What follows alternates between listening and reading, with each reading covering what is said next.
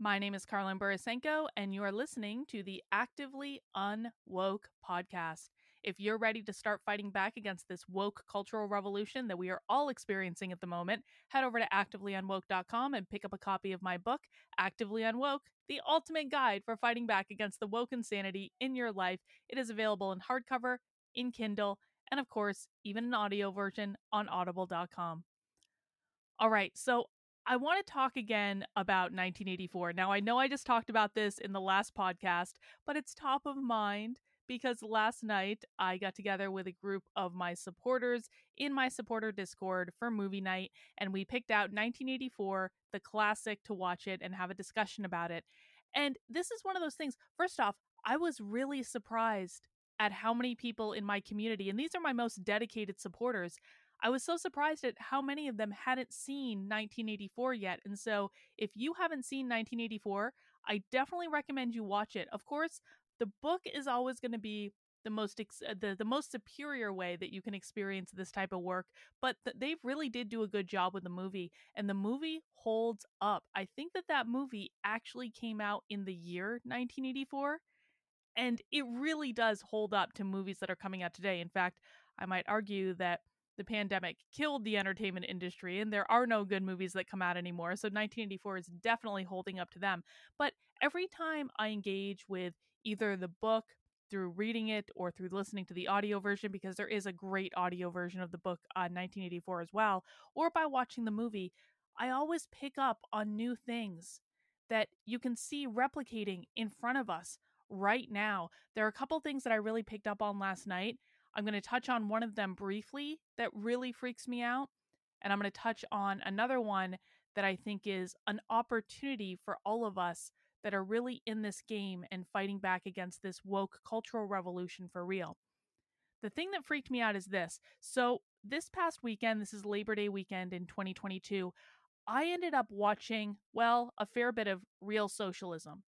By pure accident, I discovered that a conference called Socialism 2022 was taking place in Chicago, and they were live streaming some sessions from this conference on the internet. Now, when I say socialism, oftentimes this word gets thrown around really, really easily.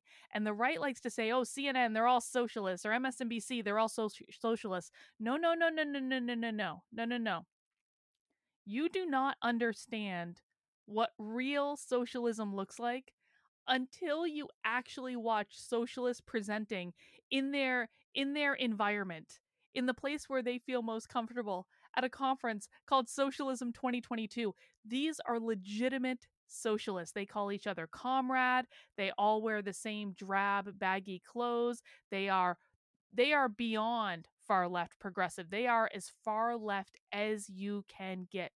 It is extremely different than what you see on CNN. Although, what is scary about it is I've been watching these socialist presentations for a while now, for a couple of years.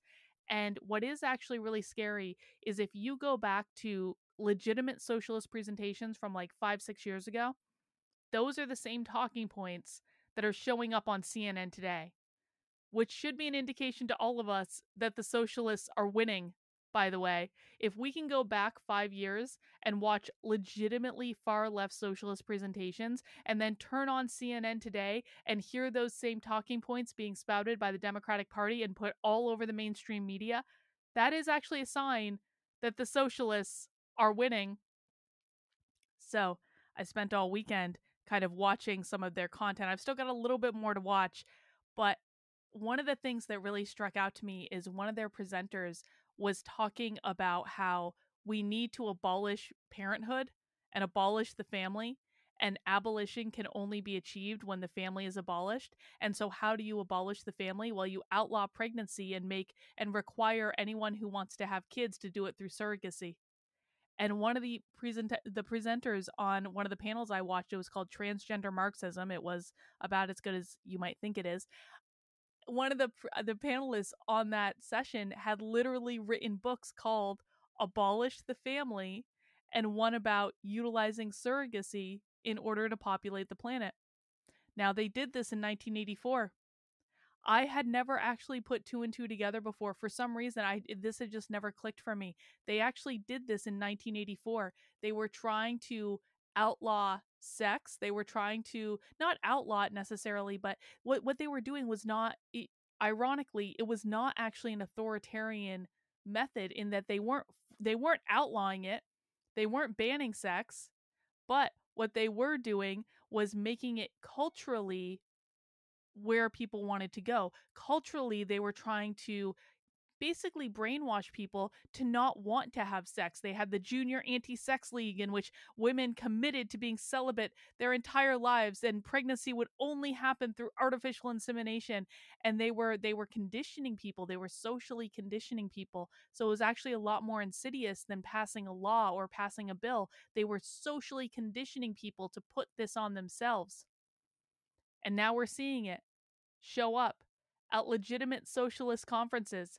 People saying we should outlaw the family entirely, the family is harmful, and we should have all procreation happen through surrogacy. This happens in a lot of dystopian fiction, well, quote unquote fiction. If you look at something like The Giver is a children's book in which they do this. They also made it into a movie. Again, the book is much better than the movie, but both are pretty good. They did this in Brave New World as well.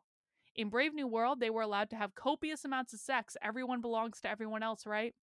But children were born through artificial means. And now this is being presented at actual conferences in 1984, Brave New World, The Giver.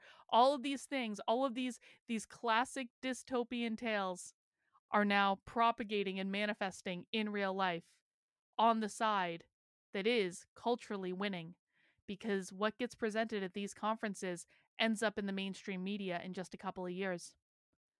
So that was a little disconcerting. But the other thing, and I have to give credit to a member of my supporter community for pointing this out, they said, look, Carlin, Winston he has his eyes set on the proletariat. Winston, throughout 1984, talks about how that hope lies in the proletariat. It lies in the polls. Hope exists when this community wakes up and turns on the party. These are people, Winston, of course, is a member of the party in 1984. He's an outer party member, so he doesn't get access to all the good stuff like the inner party members get. But he is a member of the party. He is a member of the social elite, the ones who have status in that society. And the proletariat don't have that same status. They aren't members of the party. And he keeps saying, we just need to wake them up. As soon as the proletariat wakes up, that's how this problem gets solved. But the party itself wasn't worried about the proletariat waking up at all. And we actually know this because when Winston was being tortured in the Ministry of Love later in the movie, they tell him flat out, we're not worried about the proletariat. They don't use that exact word, but it is made very, very clear to Winston that the inner party, the people actually pulling the strings, the people running the show, they are not worried about the proletariat waking up at all. Winston knows that that is where hope lies, in an average, everyday people waking up and seeing what's going on in the world. He has his sights set on them for the entire movie, the entire book. He talks about the proles, the proles, the proles. Well, the people in charge aren't worried about them at all because they know that they're asleep. They know they're deep asleep. Just like in the movie They Live. They're asleep. They don't know that they're surrounded by lizard people. They're just living their lives. They're just trying to survive. They're just trying to exist. They aren't members of the elite bourgeois status. They're just trying to live. And because of that, they're focused on other things. And the party produces propaganda to distract them all the time. They even talk about in the movie and in the book as well, I'm sure. It's been a minute since I read it. But they talk about in the movie about how the party proactively distributes pornography and other types of kind of salacious, lowbrow literature and stories out to the proletariat because it keeps them distracted. It's like watching movies with loud explosions or getting caught up in everyone being a groomer in schools and fighting each other. It's the same type of thing, right? in the land that we exist now, the media is constantly feeding us these distractions, whether that be through entertainment or overt propaganda that the media is producing to keep us fighting each other rather than fighting them. The people in charge, the establishment, will always work together. They know it's in their best interest to work together. That's why the Democrats and the Republicans are called the Uniparty. They are not different. They are not different at all. They don't really fight each other. They play fight each other.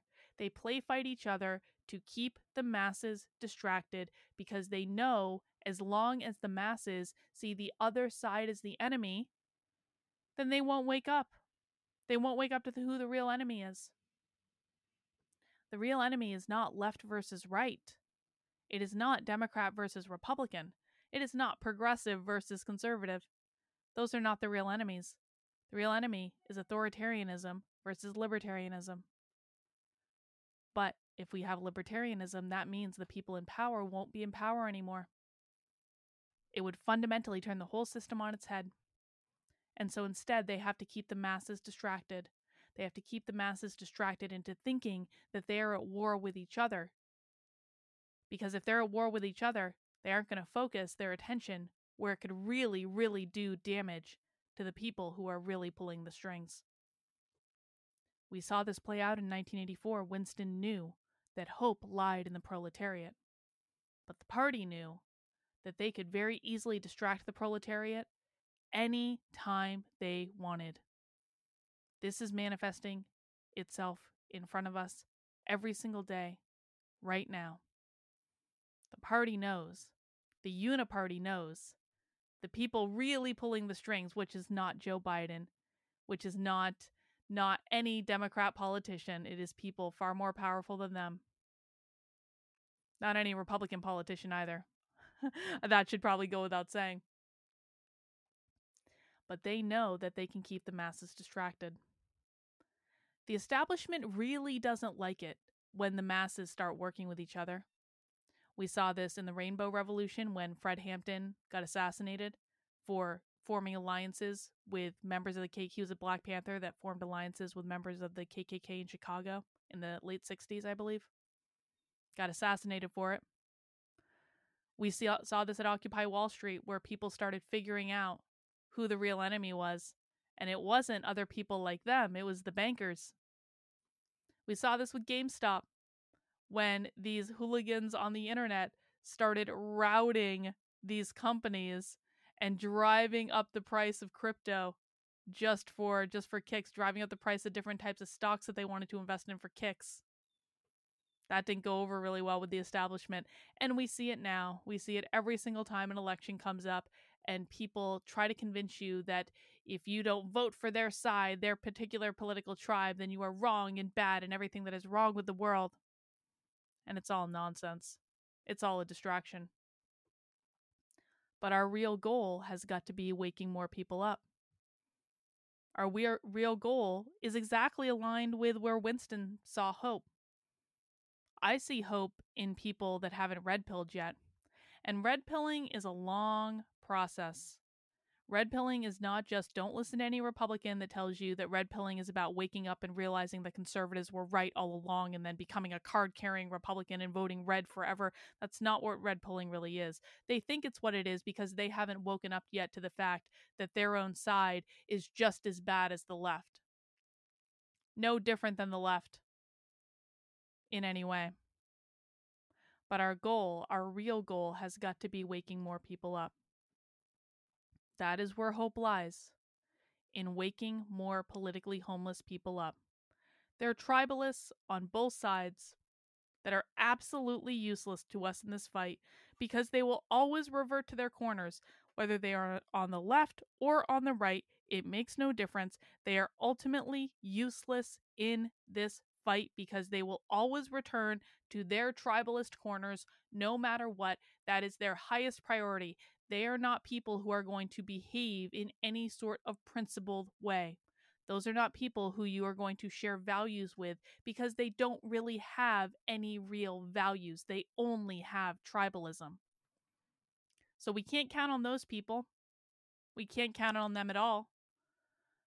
Where do we look then? We have to look to the politically homeless. We have to look to people who are disaffected with both sides. We have to look to the libertarians. We have to look to people that see that there is a lot of wrong in the world and a lot of arguing and a lot of bickering, and that this is an untenable path.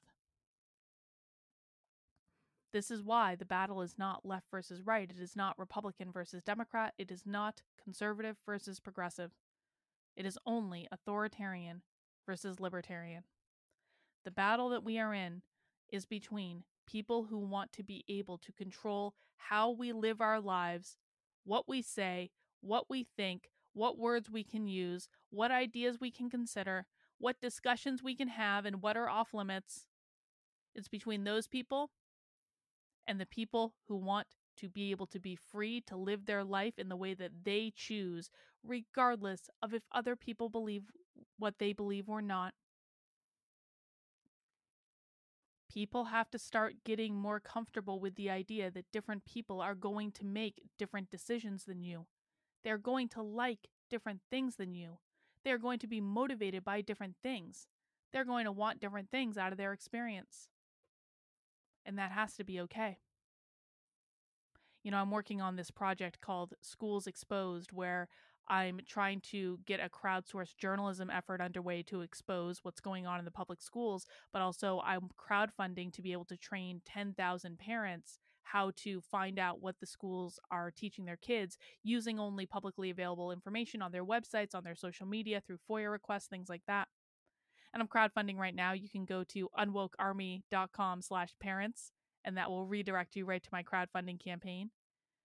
But one of the reasons that I'm doing this is to return power to parents to be able to make decisions, to give parents the ability to know what is going on in the public schools, and then to decide whether or not their values align with that. What some people think I'm doing, though, is they think I'm attacking trans kids, which is not the truth. It is not the case at all. The fact of the matter is I don't really care if a kid is trans. I don't really care. Well, what I mean when I say I don't care is that it's none of my business. It is none of my business if their family supports them or not. I hope their family does. I hope they do. And by support, I don't necessarily mean staging a medical intervention. But if a child legitimately has gender dysphoria, then I can't imagine a tougher teenage experience. And I hope they do have a supportive family that helps them through it, that either is there for support or gets them therapy or help. I'm not personally in favor of medically transitioning kids under 18, but I also am not, I'm not the parent to that particular child, so I don't know how to make the best decision for them. It's not my call to make, it's their call to make. Anyway, I guess what I'm trying to say is that in exposing what the public schools are doing, there are some people who believe, probably many people who believe, that I have an ulterior motive in doing it in order to force my values on other people. My values are that I don't care if you're trans. It's not my place to tell anyone how to live their lives or what to do. That's a discussion that should take place in the family, and then the family should decide what they're comfortable with. One set of values does not work for everyone, and you can't force people to live their lives the way that you would choose them to live it. So my project is not about, attacking people with a certain gender identity, because I want them to be happy and healthy. I just want them to be able to have the information to know what is going on and to be able to make decisions based on that. That's what I think we need to return to. We've got to stop forcing our values on to other people, because their lives are not your lives.